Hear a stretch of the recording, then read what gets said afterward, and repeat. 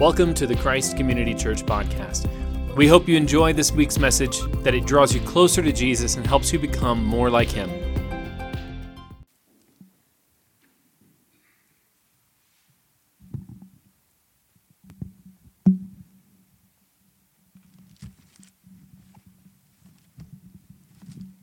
Good morning. Happy Easter.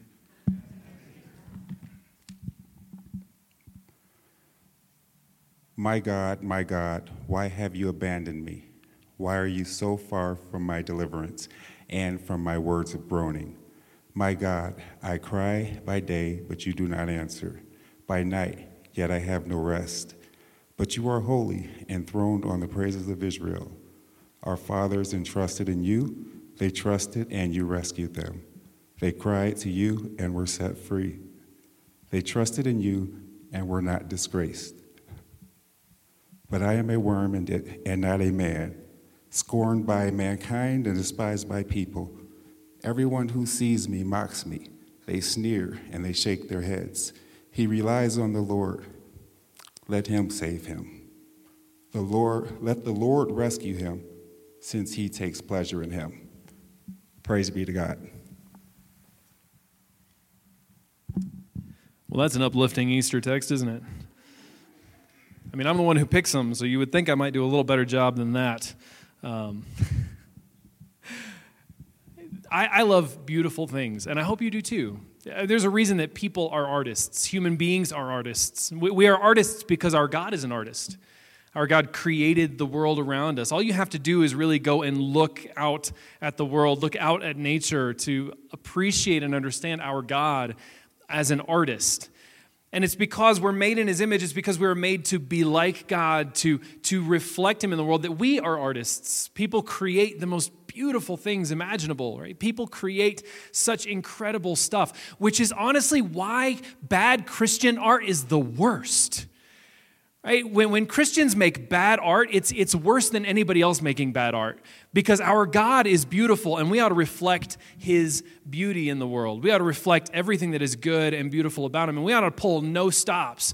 It's why we want to do everything we do as a church with excellence, not because we want to make our name great or we want people to praise us or think that we're awesome, but because our God deserves our absolute best at all times. He deserves us to put everything that we are into what we do, to reflect His excellence and to do what He does as well as we can. And so we ought to be about making great art, church. Like Christians ought to be making the best art in the world. And if you go back some centuries, you'll see that Christians were doing just this, right? Centuries ago, Christians were leading the world in art. I have this dream of retiring and just traveling the world and touring cathedrals. Just go Google, like, greatest cathedrals or most beautiful cathedrals. I mean, the cathedrals of the Middle Ages, of the medieval times, are just fabulously gorgeous. They're amazing. And I think they're honestly more beautiful because of the work that it took to make them. Some of these things took 600-700 years to build, to get stone on stone and to fashion everything just perfectly and just right. And I have this great desire to go. But cathedrals are so beautiful. They are what they are because those who designed them, those who were building them, were doing them in order to reflect the glory and beauty of God.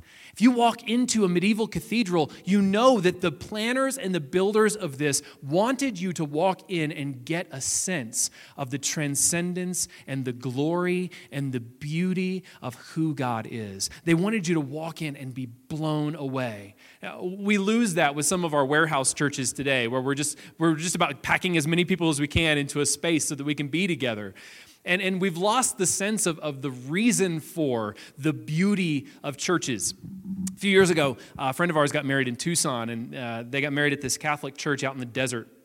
And it was the most beautiful building I have ever walked into. And it was just gorgeous, amazing, and set in this desert setting that at that time of year was just totally in bloom.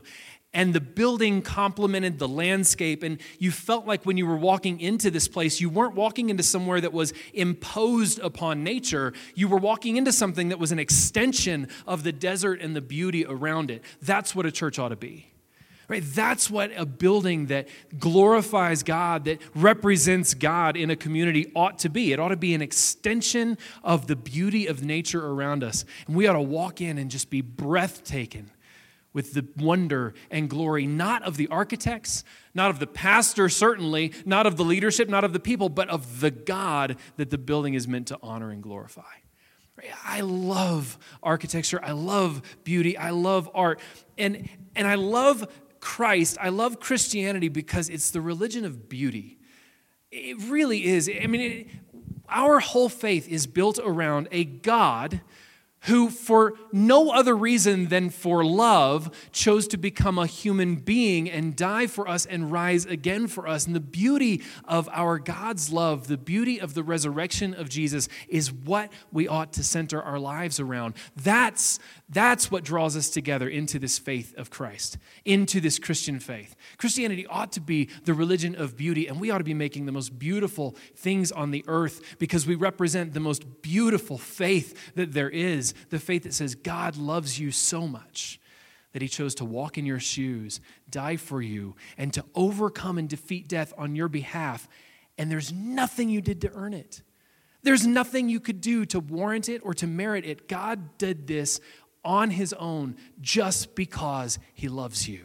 This is the beauty of the Christian message. This is the beauty of the gospel. And this is the beauty of Easter Sunday when we come to celebrate the resurrection of Jesus. Now, it's going to seem counterintuitive then to go to this Psalm 22, this dark, lamentful psalm, to see the beauty of the resurrection. But hang with me here. On the day that Jesus was crucified, he hung on the cross. And according to Mark chapter 14, or Mark chapter 15, the last words Jesus utters on the cross are, my God, why have you forsaken me?" And a lot of us puzzle over those words. What does it mean? Did God really turn his face from Jesus? Did God really abandon Jesus when he was on the cross? Theologically, what does this mean? And honestly, I think all of that misses the point. When Jesus was on the cross and he uttered those words, he was singing a song.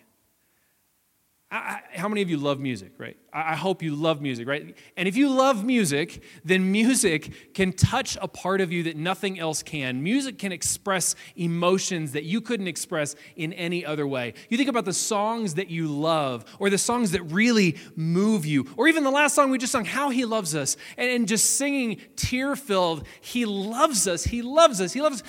Such simple words, and yet they reach down into my soul. They reach down into my heart because it is a declaration I need to sing over myself. It's a declaration I must remember that my God loves me. Music touches us in a way that nothing else does. And when Jesus says, my God, why have you forsaken me?" He's quoting a song of his people, a psalm. The Bible has a songbook right in the middle of it, the Psalms. Psalm is just another word for song. These are the songs that the people of God have sung for thousands of years. And Jesus, in his anguish on the cross, as he's approaching death, as he knows this is the end of his body, Jesus cries out with the song of his people, Psalm 22. This isn't about the theological questioning of whether God turned away or whether God abandoned Jesus. This is a good, faithful Jewish boy at the point of death crying out with a song that touches him deep within his soul and wanting the people to know, this is how I'm feeling. This is what I'm experiencing. It is the declaration of Jesus that right now on this cross, as I am bearing the weight of the world, as I am dying the most painful death imaginable, this is how I feel. And he wants the people gathered at the cross to feel and understand what he is experiencing in the way that he's experiencing it. So he cries out with this song, Psalm 22, which the people around the cross would know. They're good Jewish people. They've been singing the Psalms in their synagogues for years. They've grown up on this. They have the songbook memorized. They know what Jesus is saying when he says, my God, why have you forsaken me?" Jesus does what so many of us would do in his moment of deepest anguish.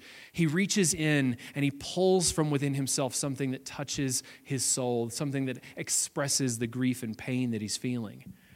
And so as those people who are gathered around the cross hear this, they recognize the words and they know what Jesus is saying. So let's look at this psalm. Let's look at this song that Jesus quotes from the cross. My God, why have you abandoned me? Why are you so far from my deliverance and from my words of groaning? My God, I cry by day, but you do not answer. By night, yet I have no rest. But you are holy, enthroned on the praises of Israel. Our fathers trusted in you. They trusted and you rescued them. They cried to you and were set free. They trusted in you and were not disgraced. But I am a worm and not a man, scorned by mankind and despised by people. Everyone who sees me mocks me. They sneer and shake their heads. He relies on the Lord. Let him save him. Let the Lord rescue him, since he takes pleasure in him. It was you who brought me out of the womb, making me secure at my mother's breasts. I was given over to you at birth. You've been my God from my mother's womb. Don't be far from me, because distress is near and there's no one to help me. Many bulls surround me. Strong ones of Bashan encircle me. They open their mouths against me. Lions mauling and roaring. I'm poured out like water, and all my bones are disjointed. My heart is like wax melting within me. My strength is dried up like baked clay. My tongue sticks to the roof of my mouth. You put me into the dust of death. For dogs have surrounded me. A gang of evildoers has closed in on me. They pierced my hands and my feet. I can count all my bones. People look and stare at me. They divided my garments among them, and they cast lots for my clothing. Can you hear the accusation in those words? You know, we within the Christian church, we have a hard time imagining speaking like that to our God. It feels disrespectful.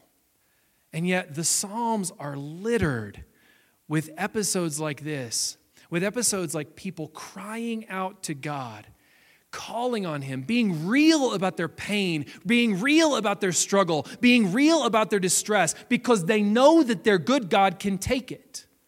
Because they know that God is not going to smite them for being honest about what they're feeling and how they're being. This is the people of God crying out in anguish. And you can hear in the words of David, in the words of the person who wrote this psalm, how he's at the point of death. He sees no hope in this situation. He can count all his bones, which, contrary to what some believe, doesn't necessarily mean that Jesus had no bones broken. What it meant was that he was starving. All right, he's starving. He can count all his bones because he's skinny. Now later, we would read that this is a prophecy about Jesus not having bones broken. But in the moment, what it means here is that this guy is at the point of starvation. He's skinny. He's famished. He's got enemies all around him. There is no escape and no hope. And what this person does now is look up to God and say, you put me here. I was faithful to you. I was yours from birth. I never strayed from you, and yet this is what I get for it, God. Feel the anger. Feel the pain. Feel the despair. This is what Jesus wants people to experience as he cries out from the cross, my God, why have you forsaken me? Of all the people in the world, you, God, you who were supposed to be right here with me, you who were supposed to see me through, you who were supposed to take me through all of the pain and turmoil of the world, you who promised to be there with me, God, you're not. And I'm angry about it. And we're at a point in our lives, we're at a point now in April of 2021 when a lot of people over the past year feel exactly that way about God. Feel exactly that way about all the struggle and the pain and the turmoil they've dealt with for the past year. Everybody's mourned. Everybody's lost something, and some have lost everything in the past year. And if you now are feeling this way toward God, if you resonate with this psalm because that's how you feel about the God who is supposed to be there with you, who's supposed to be there for you, then I want you to know it's okay. God loves you still. You can cry out to him. You can lay all of your pain on him. You can shout at him. You can say whatever you want to your God. The only thing you cannot do is ignore him. God would much rather have your fiery anger and your honest emotions than he would you ignore him and walk away. God can handle our pain. He can handle our anger. And I love that the Psalms are here. I love that the Psalms speak this way to God because it gives us permission. It gives us permission to be totally vulnerable and honest with our God no matter what we're experiencing in life. It gives us complete and total permission to speak honestly and truly to our God and know that God hears us and God still loves us and will not abandon us no matter what we're feeling and no matter what we're expressing to Him. He will be there. He will not cast us out because we are angry. He will not cast us out in our brokenness if we're just honest with Him, if we're just real with Him. But the psalm goes on. In verses 19 to 21, but you, Lord, don't be far away. My strength, come quickly to help me. Rescue my life from the sword, my only life from the power of these dogs. Save me from the lion's mouth, from the horns of wild oxen. So here is the writer's last plea. He's angry, he's broken, he's about to die. There is zero hope unless God intervenes. And here is the psalmist's plea. But God, help me. Please help me. Just be there as you were there for my ancestors. Be there as you have been there for the people I've heard stories about. Come through for me like you came through for them, God. Please. And this is a deep cry of anguish. This is a deep cry of hope and of help, reaching out to the only one who can actually help in this situation. And a lot of scholars believe that the psalm originally ended right there, that there wasn't anything more, but that was the cry of the people of Israel. You see, the children of God, the children of Israel, they had suffered over and over and over throughout their existence. Many times they were under the thumb of some empire or under the thumb of some ruler. They were being taken over by other people. And they would, in their times of anguish and mourning, sing this song. And it would end there at verse 21 with the plea for help. And then they think that later on, when the people had experienced God's deliverance, that the rest of the psalm was added, what we read here. And so we get to verse 21 and we read this plea, and then there's like a break. And then at the end of verse 21, we read, you answered me. This person, this psalmist, has experienced the victory of God. This person has experienced deliverance from this hopeless situation. And we read, you answered me. I'll proclaim your name to my brothers and sisters. I will praise you in the assembly. You who fear the Lord, praise him. All you descendants of Jacob, honor him. All you descendants of Israel, revere him. For he has not despised or abhorred the torment of the oppressed. He did not hide his face from him, but listened when he cried to him for help. Now, I can imagine that those people gathered at the cross the day that Jesus died, his friends, his family, those who love him deeply, those who followed him as their rabbi, who knew him as their Lord and Master, those who hoped that he was the Savior of Israel, the Messiah. As Jesus was hanging on that cross, I imagine that those people, as Jesus cries out, my God, why have you forsaken me? They're not thinking about verses 21 to the end. They're not thinking about that victory part. They're thinking about the pain and the struggle. They're thinking about the turmoil and the plea to God that maybe hope isn't entirely gone. Maybe hope is not entirely done. Maybe there's a chance that God will see this through, and so we'll cry out to him, and then Jesus breathes his last, and hope is dead. And Mary, the mother of Jesus, is sitting there at the foot of the cross, listening to her baby boy, her son, her child, the one miracle child who was given to her from birth, the one who God promised her, the baby that shouldn't be. And you can imagine Mary sitting there totally confused. Why? Why, God, would you put me through all that you put me through? Why would you make me pregnant before I was married so I was ostracized in my own town? Why, God, would you make me deal with raising this son of yours and feeling totally inferior and not up to the task? Why, God, would you give me this burden of burying your child if this is how it ends? If it ends with him on a cross, crying out in pain and anguish. Why, God? You can imagine the anguish of Mary's heart as she looks upon her son suffering and dying on a cross as a criminal. the only purely and totally righteous man to ever live, the very Son of God, the product of the Holy Spirit in the womb of Mary, dying upon this cross a criminal's death. You can imagine the pain and the anguish of Mary as she hears Jesus cry out with these words of this psalm. And imagine Mary poring over the content of the psalm, poring over those words of the psalm, and sitting in her own son's grief and terror and pain as he suffers. And her heart is broken. And Jesus dies on that cross. And it's the Sabbath. It's Friday when Jesus dies, and the sun is going down, and they have to get Jesus' body off of the cross before the sun goes down, because in Jewish reckoning, the day begins at sundown. So Sabbath begins at sundown on Friday. Jesus is on the cross, he's dead, and his body has to come down before sundown, before the Sabbath day on Saturday. And so they're in a rush. They're in a mad rush. Mary, Jesus' mom, and all of her friends and all the followers of Jesus are like, we got to get him off of there. We got to get him off the cross. We got to get him somewhere. And then this guy named Joseph comes in, and Joseph says, hey, I got a tomb not far from here. You can lay his body there for the time being. And there's some relief, and they take Jesus' body down, and they take him to the tomb, but there's no time to prepare him. You see, at this time, there's a whole ritual, there are whole rites you got to go through to prepare the body for burial. But it's Sabbath. You can't do any of that right now.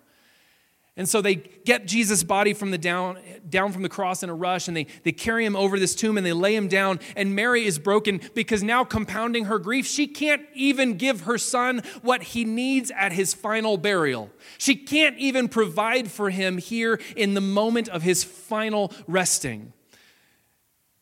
And she's had to endure all of the scourge and the pain of seeing Jesus, and now she has to lay him unceremoniously in a tomb and wait to prepare his body. Wait to do the last thing she can do for her dead son. And so they lay his body in the tomb, and then Saturday comes, the Sabbath comes. And the followers of Jesus and the friends and family of Jesus are gathered together, and they're mourning and they're weeping all through the day on Saturday. And then finally, darkness sets on Saturday. The sun goes down on Saturday. Now it's Sunday. Now they can start preparing. Sabbath is over. They can start preparing everything that they need. But it's too late to actually go to the tomb and prepare Jesus' body. It would be too dark. They can't actually go and do the things that they need to do for the body of Jesus. So they have to wait.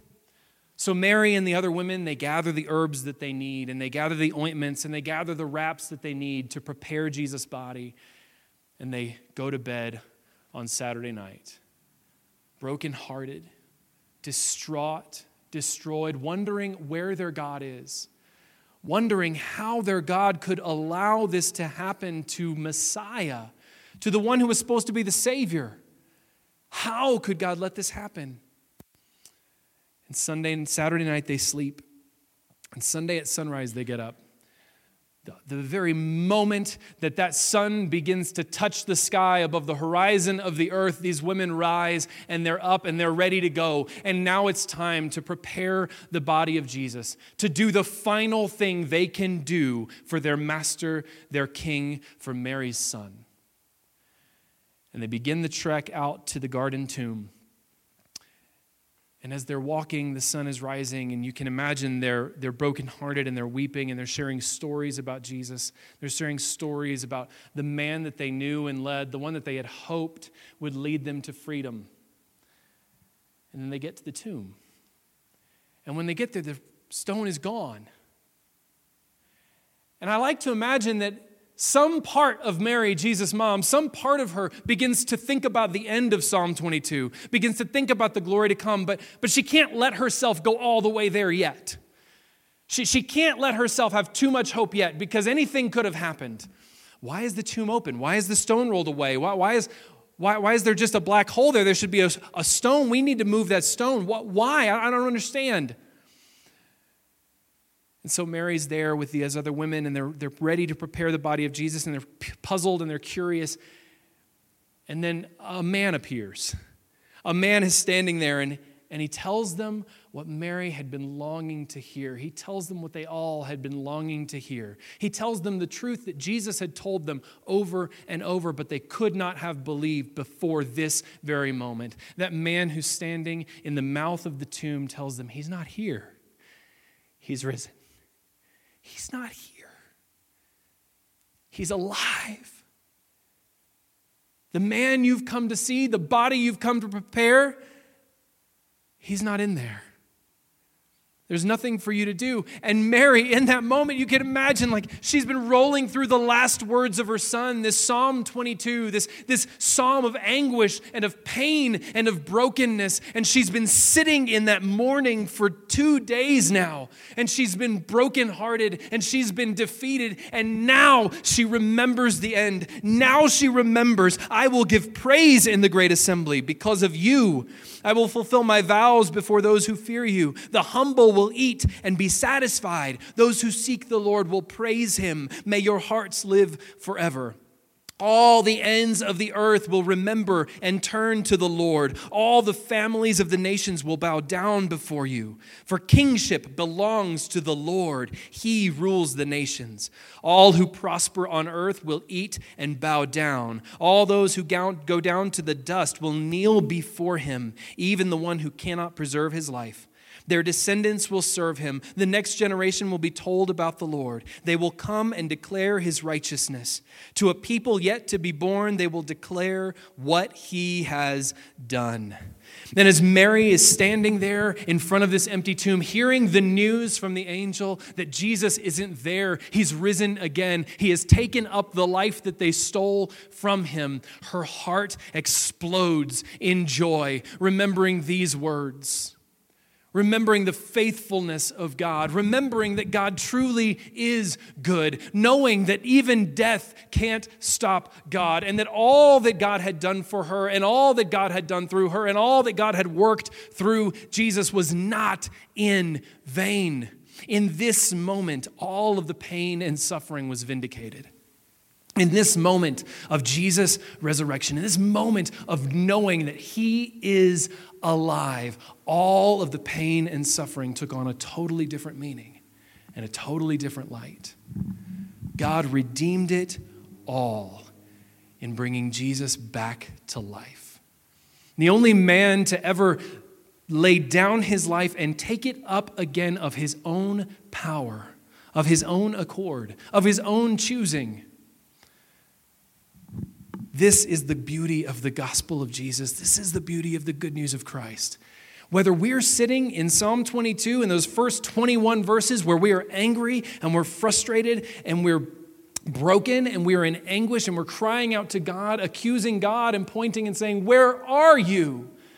Or whether we're in that last half of the psalm and we are celebrating and we are honoring God and we are glorying in his victory and goodness, we can know that our God is good and will not abandon his people.